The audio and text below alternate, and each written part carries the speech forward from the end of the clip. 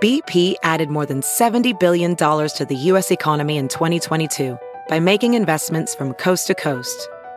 Investments like building charging hubs for fleets of electric buses in California and starting up new infrastructure in the Gulf of Mexico. It's and, not or. See what doing both means for energy nationwide at bp.com/investing in America.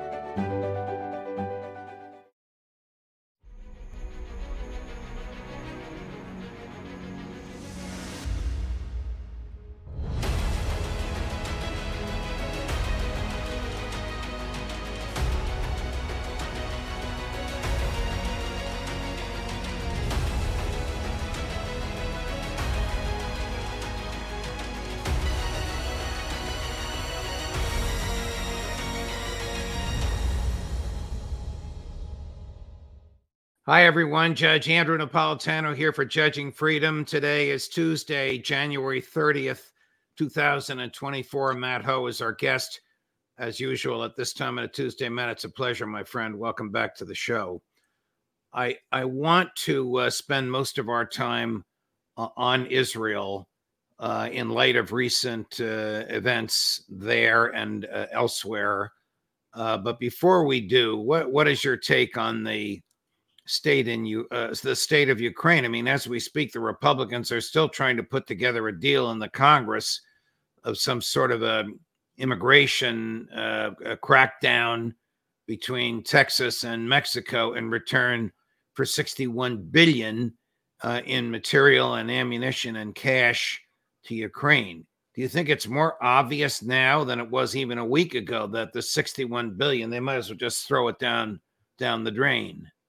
Well, I think the danger of that money not getting there to Ukraine really highlights the overall folly, the stupidity, the recklessness of the Biden administration pursuing this unwinnable war. This was always what was going to happen. Ukraine was never going to win this war. And you were going to get to this position like they're in now, where the country has been so destroyed, it's been so deflated. They are millions of people short to run their economy. I mean, the government of Ukraine says about 4 million refugees need to come back to Ukraine because that's how big their labor shortage is. I mean, so just in all types of measures and metrics of the country, aside from the horror of the front, Ukraine is in terrible position. So this is a house of cards, just like the U.S. built in Iraq, just like the U.S. built in Afghanistan. And so that money not showing up means that the danger of collapse of either the government or the economy or both is very real. And I think if that were to occur, I don't think the Russians push past the river. I think they move up to the Dnieper River. But that's it, because I don't think the Russians want to occupy central and western Ukraine. They do not want to take the Ukrainian-speaking parts of the country. They do not want to go into an occupation, that would make, it would be the European version of what the Americans did in Iraq and Afghanistan. They don't want to make that mistake, and they don't have a desire for that, because I don't think that was ever the strategic objectives of the Russians to take anything more than the Donbass and down towards Kherson to allow a connection to Crimea. But so I think that's where it's at. I mean, the stupidity of all this, Judge, is so remarkable. And many of us, including yourself and guests you've had in this channel, have been saying this for a full 2 years now.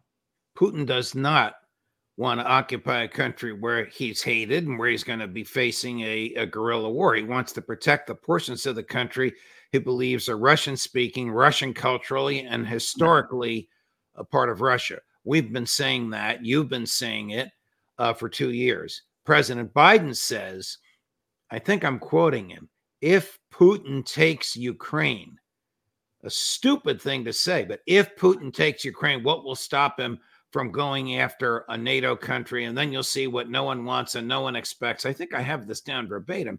American boys fighting Russian boys. This is a canard articulated by the president to talk the Republicans in the House, has the Senate, the Republicans in the House into giving him the $61 billion so he can waste it. Right. I mean, for most of my adult life, I've heard this trope, this fantastical fear mongering about how if we don't fight them over there, we'll have to fight them here, and that's been applied to Judge. Should we go through the litany? Do we need to go No, through no, all the don't go. right? I Don't mean, go. all the different people we've been told that if we Take don't us a fight them long over time. there, It'll take us a long time to go through that litany, Matt, and right? I might remember a few that you don't because I'm older than you. All right, transitioning to Israel, which seems to be getting hotter every day. Did the ICJ, the International Court of Justice, which didn't find as a matter of law that Israel was engaged in genocide, but asked it not to do so and demanded by a vote of 16-1, and the one was the judge from the Congo, the Israeli judge voted with a 16, to report in 30 days that, in fact, it is not engaging in genocide. Did this burst the bubble of Israeli moral, self-claimed moral rectitude? I unfortunately I don't think so, because I think what you're going to see from the Israelis in a month's time is going to be a report to the ICJ saying we haven't been committing genocide, which is what they've been saying all along. And that's what you're going to hear from the Americans. That's what you're going to hear from the British. The few benefactors, a few backers of Israel are going to continue to say that, which is primarily just the United States. But that's all the Israelis care about. The Israelis, Ambassador Murray, when he was on your show, he brought up something that coincides with something I saw from Israeli television and Israeli discussion about the opportunity of theater. And Ambassador Murray, and people should go back and listening to Ambassador Murray's conversation with the judge, because one, Ambassador Murray is a heck of a smart guy, but also two, he was the only journalist allowed into that courtroom, from what I understand. This idea that the Israelis saw opportunity in this, that this was their chance to perform theater, and that this was what it was about to them, just to continue their justifications for who they are, just to continue the narrative of their persecuted identity, that we are not the ones committing genocide. We are the ones who are genocide being committed against. This is not genocide. This is self-defense, right? And so that appeals to their backers, again, primarily just the United States Congress, the United States media, a good portion of the American electorate. That's all they care about. And so I think this is why, I was disappointed. Many others, I think, were disappointed too, that the ICJ was not as explicit, as direct, as clear as it might have been. For example, the South Africans came in and they requested the court to order Israel to suspend its military operations, and the court did not do that. And the court has done that in the past. They directed Russia 2 years ago to suspend their military operations. So the vagueness that was in that ruling by the ICJ, it can be interpreted in different ways. And so I think that's going to be the Israeli and the American strategy, is just to continue to go along, to act, to do the theater, the outrage theater that they have been doing for the last several months, and hopefully accomplish their goals before anything happens that would force them to accomplish their goals. And unfortunately, the ICJ is not going to be able to enforce them because their order is unenforcible. It's subject to the Security Council, in which the U.S. has a veto. Right. I mean, right, exactly. And that's the whole plan. We've seen this story before, right? This is how they're going to play it out. And the pressure that the White House is under is not a moral pressure. It's not a strategic pressure. It's a political pressure. They're under the pressure to adhere to what Israel does because of the strength of the Israeli lobby. But they also have some real concerns about the election in November. And so the pressure is, can the Israelis get done what they want to do by November 2024? So this is not something that is going to cause progressive voters not to vote for the president. And Israel has pressure too. I mean, certainly there are fractures within the Israeli political system, as we all know. The pressure of the hostages, just the overall way that different factions within Israel, powerful factions within Israel, are trying to pull Israel in different directions on this. So it's not as simple or as straightforward as the Americans or Israelis would like. There are pressures, but they don't see that pressure coming from the ICJ, from the UN. That's a nuisance, something that they have to deal with, but they'll try to utilize that, turn that on its head, and use that as an opportunity to conduct theater. I'm going to stop for just a moment because I haven't seen this because it just happened 30 or 60 seconds ago. We have President Biden stopping to take questions about the Houthis and about Iran on his way to a helicopter on the White House grounds. So we're going to run it. You and I will hear it for the first time, and then we'll talk about it. Yes. What do you know Iran responsible for the death of those 3 Americans? I do hold them responsible in the sense that they're supplying the weapons to the people who did it. We'll have that discussion. We've heard these attacks in the past. What will be different this time? We'll see. All right. He didn't really tell us anything other than he's obviously talking about it to his advisors and is under pressure from congressional Republicans to bomb Tehran and under pressure from congressional Democrats to be temperate. Just one last question about the ICJ before we move on. Do you think the United States is on notice that it may be next? There are all kinds of rumors that South Africa is now planning to charge the United States with genocide on the very rational theory that, as Joe Biden just said about Iran and the Houthis, I don't know if it's true what he said, you supply them with the weapons, you're responsible for how they use them. Hey, it's Kaylee Cuoco for Priceline. Ready to go to your happy place for a happy price? Well, why didn't you say so? Just download the Priceline app right now and save up to 60% on hotels. So whether it's Cousin Kevin's Kazoo Concert in Kansas City, go Kevin, or Becky's Bachelorette Bash in Bermuda, you never have to miss a trip ever again. So download the Priceline app today. Your savings are waiting. Go to your happy place for a happy price. Go to your happy price, Priceline. VR training platforms, like the one developed by Fundamental VR and Orbis International, are helping surgeons train over and over before operating on real patients. As you practice each skill, the muscle memory starts to develop. Learn more at meta.com/metaverseimpact. I hope so. I mean, I really hope so. I don't know, Judge. I haven't seen anything different than or more than what you've seen. And so, but I certainly hope so. I hope the United States is charged with complicity in genocide. That certainly is allowable underneath the Genocide Convention to which the South Africans went to the ICJ. But whether or not that will occur, I don't know. But again, hopefully it will.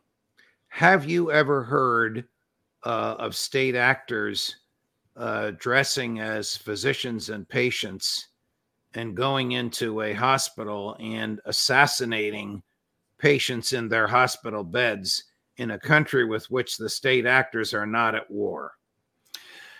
Only in the movies, I think, Judge. The closest I can recall is American intelligence where they are trying to locate Osama bin Laden, going through the city of Abbottabad, pretending to be healthcare professionals, asking about vaccines, I think it was, or some other type of healthcare, and utilizing that type of healthcare coverage, which, is morally gross and also strategically unwise in the long term because it gets people not to trust healthcare providers, right? So, but in terms of what we saw with the Israelis, I've never seen anything like this. This is, what is let me just stop you for a second, Matt. These are Israeli intelligence agents dressed as Arab physicians and healthcare workers in a hospital in the West Bank, not in Gaza, in order to assassinate 3 young men who were injured by their Israeli colleagues and in hospital beds. Go ahead. Right. And that's murder in my view. It is murder. In international law view, even under Israeli law, it's murder. It is murder. It's absolutely murder. You could just the video as well as then the photos of where those men were murdered, shot dead in hospital beds. There are photos of those beds with the bloodstains on them. I mean, this was going into a hospital and executing people. I mean, this is the violations just pile up so fast here. The violations of international law, the war crimes, the acts of genocide pile up so quickly that we can't keep up, Judge. Something else will occur by the time this show is over, by the end of this day, by tomorrow morning, by tomorrow afternoon, and we will have forgotten this. We'll move on. It will be another war crime. I mean, the thing we were just recently talking about, the desecration of graves. But before that, it was the destruction of every mosque and church in northern Gaza. Yeah, it just, you can't keep up. And that's part of the strategy, I think. I don't know if it's a conscious part of the strategy or not, but you just do so much that those who are against you, your adversary, just cannot articulate everything that you're doing. And you're able just to keep bulldozing forward with your genocide. In this case, it was in the West Bank, so not even in Gaza, in Jenin. And so you see just this blatant disregard for any respect of international law, any respect of conventions and treaties, the law of armed warfare, as well as to just the moral or natural law that we supposedly adhere to as civilized people. But, I think, what I also take, if I could be glib for a second, is you see in that video that they have women with them, the Israelis. So, as well as I bet, maybe some of those commandos are wearing vegan leather boots. I mean, this is one of the tropes that goes on about how the Israeli army is the most moral army of the war. So again, getting back to what we were talking about before, the theater of it all, just continuing to push out the propaganda for your own side. We're not going to believe them. We're going to be horrified by them, but they don't care what we think. We're not their audience. And they think as long as they can keep their audience intact, so they feed them the red meat, you feed them the propaganda, then you can continue to sustain this war, this genocide, these war crimes. Let's get back to President Biden. What is to be gained by repeatedly attacking the Houthis and repeatedly missing them and repeatedly acknowledging that he's missing them?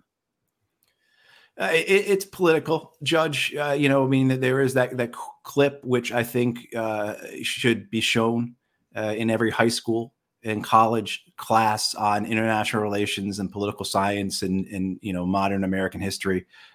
Because it demonstrates, in the clip I'm referring to, is Joe Biden being asked whether or not the attacks on the Yemenis are working, and Biden says no, but we're not going to stop.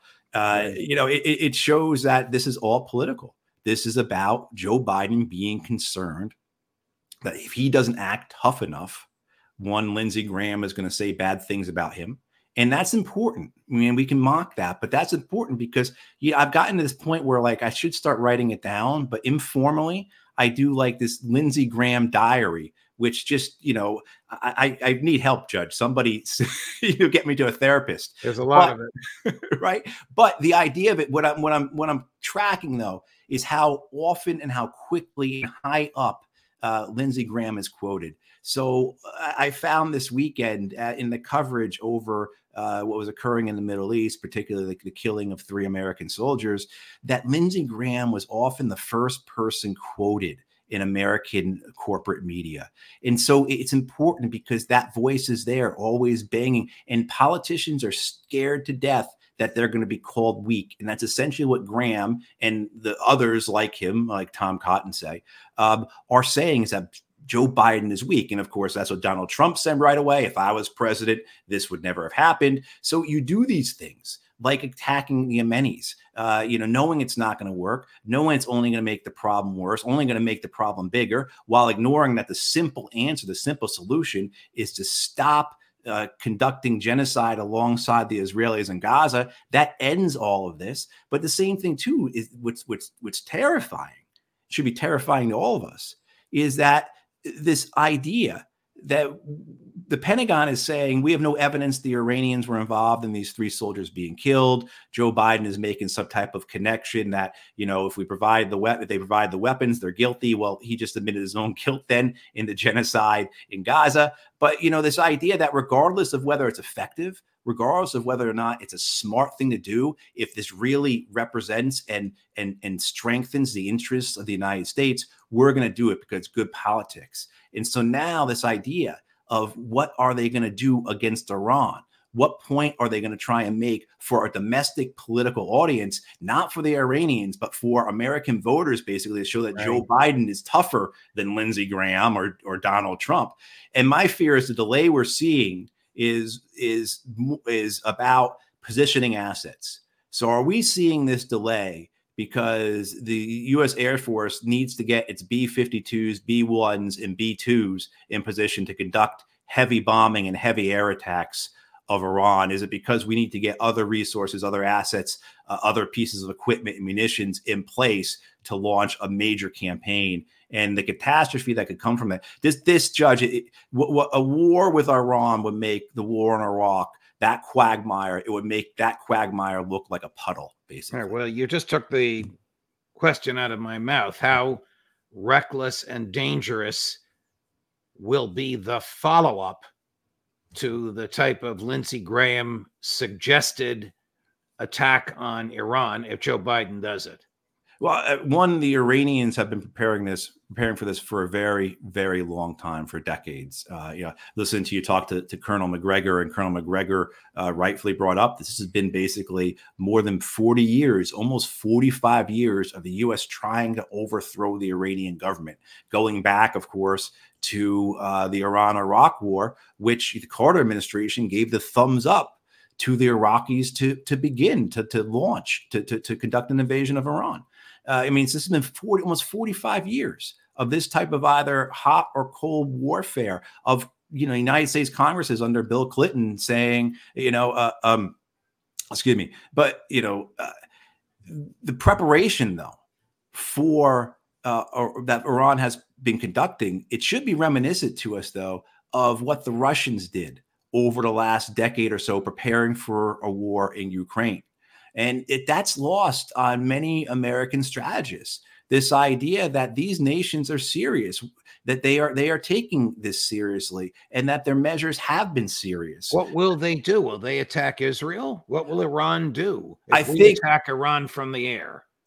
One, it would certainly attack American ships, utilizing anti-ship missiles, diesel submarines, attack the American air bases, not just in Iraq and not just in Iraq, but also attack the American air bases, the major American air bases in Qatar, in the United Arab Emirates, the naval base in Bahrain, the Prince Sultan air base in Saudi Arabia. These are major air bases that are vulnerable to the type of missile systems that Iran has. With that comes from that, Judge, then, is a possibility if you knock out the one aircraft carrier that's there or make it so it can't conduct flight operations, you take out these air bases or at least limit them, you now have these isolated outposts of American soldiers in Iraq and Syria that no longer have the air cover that protects them from ground attack. You have very well organized, very well trained, very well experienced, extremely competent militias, basically the Popular Mobilization Fronts in Syria and Iraq. These are the men that won the war against the Islamic State in both Syria and Iraq. So very experienced, very competent, who are now no longer under the threat of American air power. I mean, that might be, that I might be pulling at threads here, but that just shows you the danger, how this won't be that easy for the American forces. So, you can get into all kinds of other things, too, about what will Hezbollah do. Certainly, what are the Yemenis, Ansar Allah, the Houthis? How are they going to react to this? As well as there are other things, too, just because we are 10,000 miles away or so, or 7,000 miles away, I guess, from the Persian Gulf, would Iran launch cyber attacks against us? Another thing they've prepared for, because they have been victimized and attacked by Israeli and American cyber warfare for decades now. So they have prepared for this. So the seriousness of this, I think, has been lost in Washington, D.C., because we exist in our own fantasy world, right? And we have a military industrial complex that we throw trillions of dollars at. And when we need them to produce weapons or munitions like 155 rounds, they can't. But when we go to war, in a proxy war against the Russians, holy cow, they're actually prepared. They've been taking the time to build up their forces, build up their industrial base. They're able to conduct this war and fight this war and do it well. Same thing I think is going to happen with the Iranians. We're going to be surprised at how well prepared they are for a war with the U.S. Why is the conversation like you and I are having now not on mainstream media? Why is mainstream media filled with Mike Waltz's and Lindsey Graham's attack, kill? I had a misfortune yesterday, Judge, of watching Andrea Mitchell of NBC News and David Ignatius of the Washington Post interview the Prime Minister of Qatar. And I really want to go and seek out the Prime Minister of Qatar and apologize to him for having to have endured that. It was nothing more than just a collection of American government talking points that they put forward to him. Not even prefacing them with the American government saying this, but just presenting those American government talking points as the reality of the world.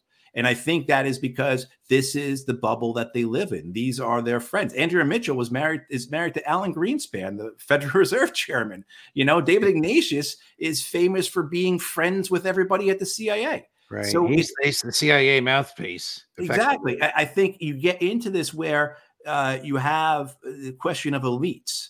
And so the elites in the media and the elites in the defense industry, the elites in the fossil fuel industry, in the banking industry, et cetera. And they understand that what's good for the elite to my left and what's good for the elite to my right is good for me. And they sit on each other's boards. They go to each other's Christmas parties. They go to the same colleges. I mean, this is what we're dealing here. We're dealing with the top tier, the elites of the empire. And that is what gets pushed forward in terms of what our media says, believes, enunciates. And then, of course, there's watchdogs. So I think, as we've seen with what's happening in Gaza, if a media source begins to get out of line or not hew to the established narrative, there is an Israeli lobby that puts them back into place. And there's, and you see that as well from the Pentagon. You see that from the State Department, keeping the media on track. And so you have a very pliant media because, again, they are in that top tier of elites of the empire. They don't want to lose their place. They don't want to not be invited to the Christmas parties. They don't want to not have their opportunity to be on a board of directors. And so, I think you start to understand how they interact with each other and how and why they do each other's business for each other. Before we go, here's the clip to which you referred that you suggested should be shown in every college course on political science or American history. President Biden being asked if the attacks on the Houthis are working. Are the airstrikes in Yemen working? Well, when you say working, are they stopping the Houthis? No. Are they going to continue? Yes. That might summarize the failure of his administration right there. Are they working? Are they stopping the Houthis? No. Are they going to continue? Yes. Very sad. I don't know how this ends. I guess we'll have to wait and see what he decides. He's probably already decided when he tells us what he's going to do or what he will have done by the time he tells us to satisfy the lust for blood from the Lindsey Graham crowd over the killing of the three American soldiers. Larry Johnson doesn't believe the story that it was a drone and that the Americans confused an incoming drone aimed at them with a returning American drone. He says the damage was far too catastrophic to have been caused by a drone. He thinks it was a far more sophisticated missile aimed directly at that small American base. Do you have any thoughts on that? No, I don't see any reason why it wouldn't have been a drone. Like the Islamic Resistance of Iraq, those groups have been launching drones at American forces for years now. They've gotten pretty good at it. They've launched about 150 strikes against U.S. bases in Syria and Iraq and now in Jordan. And so they've been able to observe, and they probably, maybe it was lucky. Maybe maybe it just is dumb luck that their drone was coming back the same time an American drone was, or maybe they have been observing and they realize, look, the American air defense is shut down. When one of their drones return, we can sneak one in. These soldiers were asleep in their trailers. Basically, you basically, when you're over there, you live in glorified Connex boxes, shipping containers. So there's nothing separating you from a drone's warhead than just a very thin piece of metal. And warheads on those drones are not 250, 500 pounds, but certainly millinite, when you've got a congested group, a congested target of sleeping soldiers, one drone strike is going to cause a lot of damage. And so I don't see any reason not to follow the story as it's been presented to us. Got it. All right, Matt, thank you very much for your time. Very, very insightful, very helpful as always. And we look forward to No, that's not Chris. That's your dog. That's my dog. That's Lily. The male, it's the mailman's here. Oh, okay. So she's protecting me from the mailman. Chris, it's usually the squirrels, but that's a healthy bark. Now Chris is all over me. You heard the bark. Thank you, Matt. All the best. We'll see you next week. All right. Thanks, Judge. Another great conversation with Candor Unsurpassed. Coming up at 3 o'clock today, Lieutenant Colonel Karen Kwiatkowski, and at 4:30 today, all times Eastern, Scott Ritter on these same terrifying subjects. Judge Napolitano for Judging Freedom.